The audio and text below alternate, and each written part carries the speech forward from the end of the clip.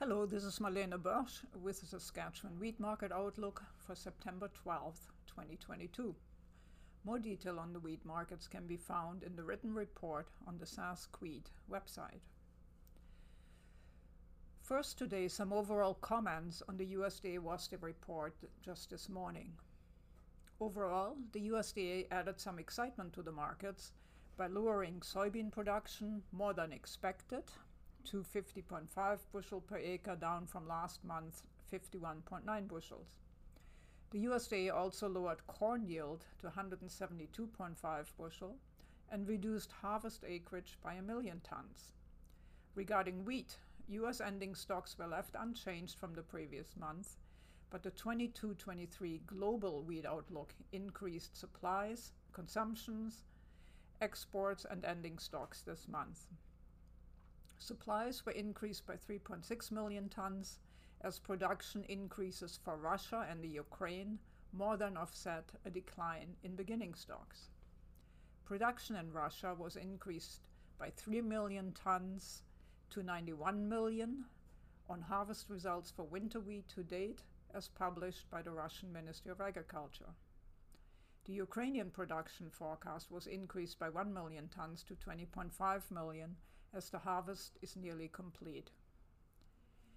The USDA reports are viewed as bullish for corn and soybeans, while the wheat complex is neutral to bearish.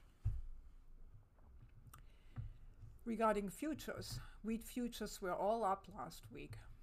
CBOT soft red winter futures were up 60 cents to close at $8.53 per bushel.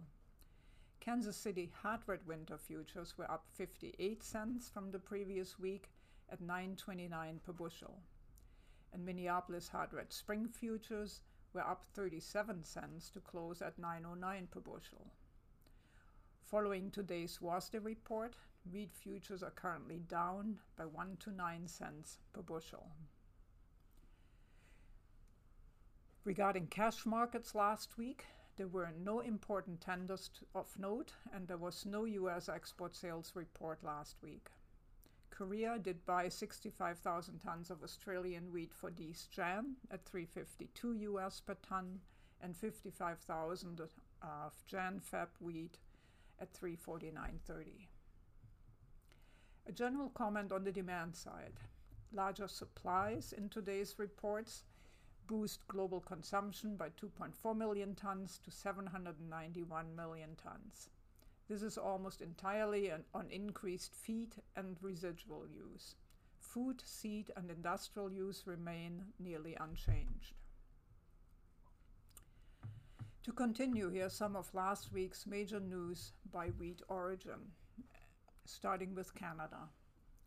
Sask reported last Thursday that 40% of spring wheat was harvested, and they assessed an average yield of 43 bushel per acre. This would actually be lower than the 5-year average, excluding the 21 yields, of 47.5 bushel per acre for Saskatchewan.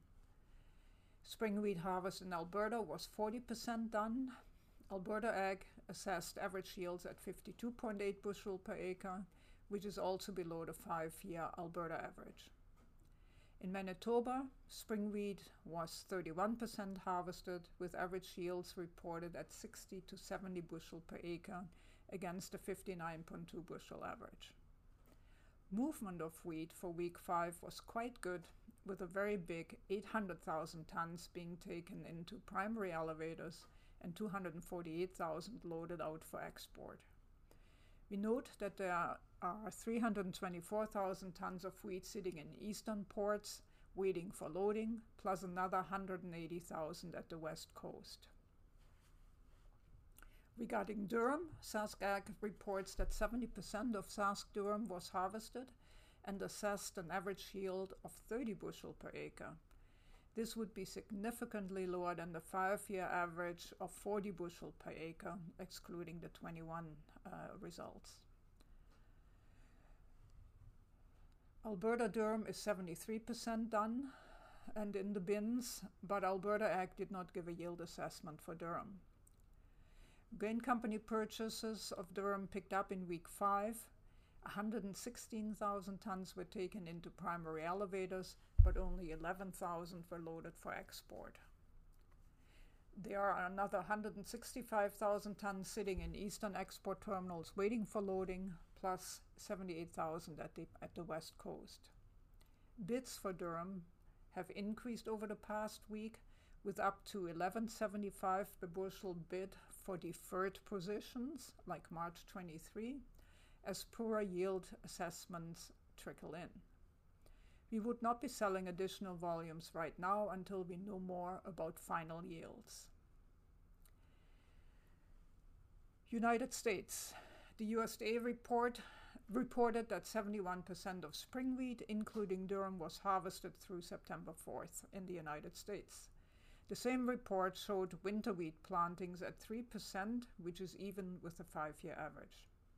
Hard red spring FOB P&W prices were down last week by $5.70 per ton in US dollars, while FOB Gulf hard red winter values were actually up by $21 per ton.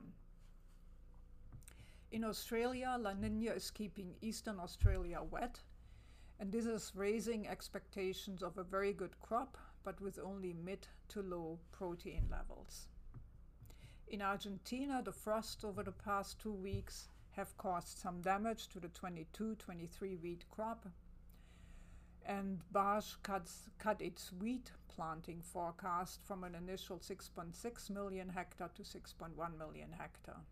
However, BASF left crop ratings unchanged so far at 17% good to excellent, which compares to 47% last year. India. Some analysts expect that India's decision to curb rice exports to lift world prices of rice and trigger a rally will also trigger a rally in rival wheat and corn markets because of deepening concerns over food inflation. In the EU, FOB prices closed down only marginally by 70 to 80 cents per ton from the previous week. Black Sea.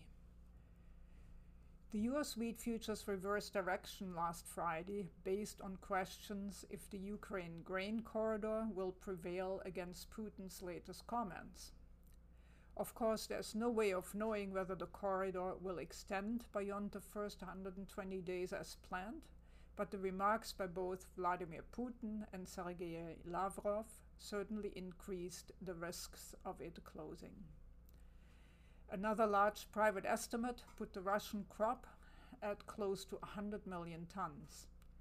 While many broadly agree with the numbers, the big question remains is how much Russia will be able to physically move into the world market, and for now this could still end up being well below the USDA's 42 million ton estimate. To summarize what we consider the most significant events during the past week. Well, Sask Ag reported 40% of Saskatchewan spring wheat harvested at 43 bushel per acre. Saskatchewan durum is 70% harvested and had a yield assessment of only 30 bushel per acre. This would be well below the 5-year average for Saskatchewan. In Argentina, according to BASF, the frosts over the past 2 weeks have caused some damage to the 22-23 crop. The flooding in Pakistan has not been a feature so far in the news wires on agriculture markets, but we tend to think that it could have a potentially significant effect on import demand going forward. Stay tuned on that topic. Another large private estimate put the Russian crop at close to 100 million tons. However, we think the big remaining question is how much Russia will physically be able to move into the world markets, and for now this could still be well below the USDA's 42 million ton estimate. There are questions if the Ukraine grain corridor will prevail against Putin's latest comments. Today's USDA WASDE numbers pertaining to the wheat complex were neutral to somewhat bearish to the market sentiment. So regarding the outlook for wheat, dryness in the US and Argentina, potential problems with the Black Sea export corridor, and likely reduced fertilizer use will give support to the market in the long term. At the same time, world macro and economic problems have resulted in questions about the depth of demand, although we also caution of possible major needs in Pakistan and or India this season due to ongoing weather events. If you have already some sales on the books and have cash flow for this fall, you would not sell more at this time during harvest pressure. This is Marlene Borsch with the Saskatchewan Wheat Market Outlook. You can find the complete report online at saskWheat.ca. Have a great week.